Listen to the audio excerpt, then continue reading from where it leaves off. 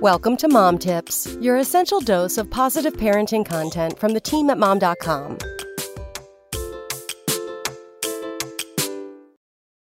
It's time to let women who experience early pregnancy loss truly grieve. I found out I was pregnant on a Sunday night, shortly after my husband and I dropped our daughter off at her grandmother's house. By that point, I was 4 days late on my period, which was unusual for me, so I knew I had to grab a pregnancy test. My husband and I hadn't been trying to get pregnant, but it wasn't like a baby was never in the plan. At the time, we were newly married, and I was in the process of adopting his daughter as my own. Our priorities were just elsewhere. I was anxious and nervous, and I worried about what it would mean if I was pregnant. But when I saw the positive sign on the pregnancy test, everything changed. I may not have expected it at that moment, but the truth is, I've always wanted to be a mother. It's one of those things you just know deep down inside your soul, a piece of you that feels destined for it. So despite its poor timing, that positive test made my heart swell with so much hope and excitement.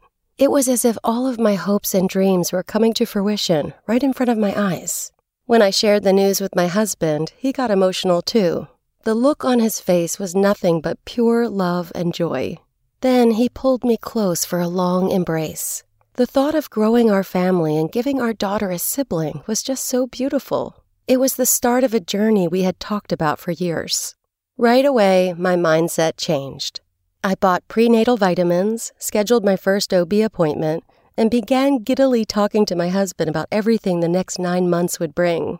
Then, just 4 days after my positive test, I woke up bleeding. At first, it was really light, but I just knew something was wrong.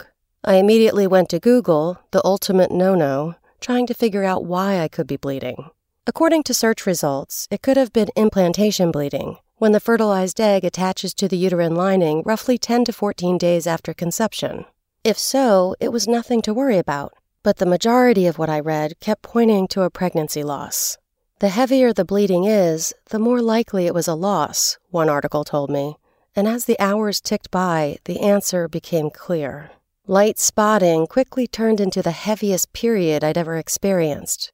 And it wasn't just blood, it was also clumps of lining and tissue.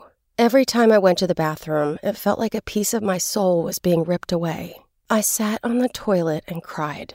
Not just small tears, but big, heavy sobs.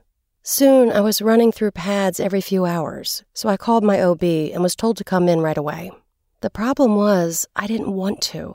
I knew what was happening, but I didn't want to hear the news. I didn't want to believe it. The doctors were as supportive as they could be, but confirmed what Google had already told me. I'd experienced an early pregnancy loss. My HCG hormones were decreasing, and there was still blood in my urine. On the bright side, my doctor told me, the pregnancy told me I was able to get pregnant and conceive naturally, which left hope for when we planned to try again. They also offered me resources for women dealing with pregnancy loss and told me to rest up.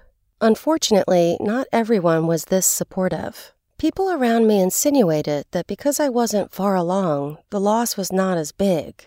Many people even told me it was a blessing that it happened so early, before the baby was truly grown.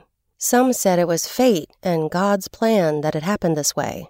Others said it was a good thing because everything happens for a reason. I'm sure these people had good intentions, but none of that really mattered to me. In fact, those kinds of comments only made me angry and upset. Listening to people try and spin my loss into a positive thing, something that was meant to be, made me want to scream. Women who experience a pregnancy loss just want to be supported and loved, no matter how far along they were when they lost it. Sometimes that means keeping your thoughts and opinions to yourself and simply just being there. In other words, maybe tone down all the fate talk and on the bright side comments, which can definitely come off as toxic positivity. Sometimes, support looks like sitting on the couch with your friend until 3 a.m. as they pour their heart out. Or it could mean watching TV in complete silence together, just to keep them company. Maybe it's leaving a care package at the front door because they really don't want to see anyone and don't have the energy to go to the store. Whatever they need, just be there in whatever way works for them. Validate their feelings. Don't brush them off by saying it was an early loss, and therefore it should hurt less or be easier to forget. Because the truth is, it's not. No pregnancy loss is easy. Not at week 1, Not at week 20. Not ever. Come back tomorrow for more mom tips.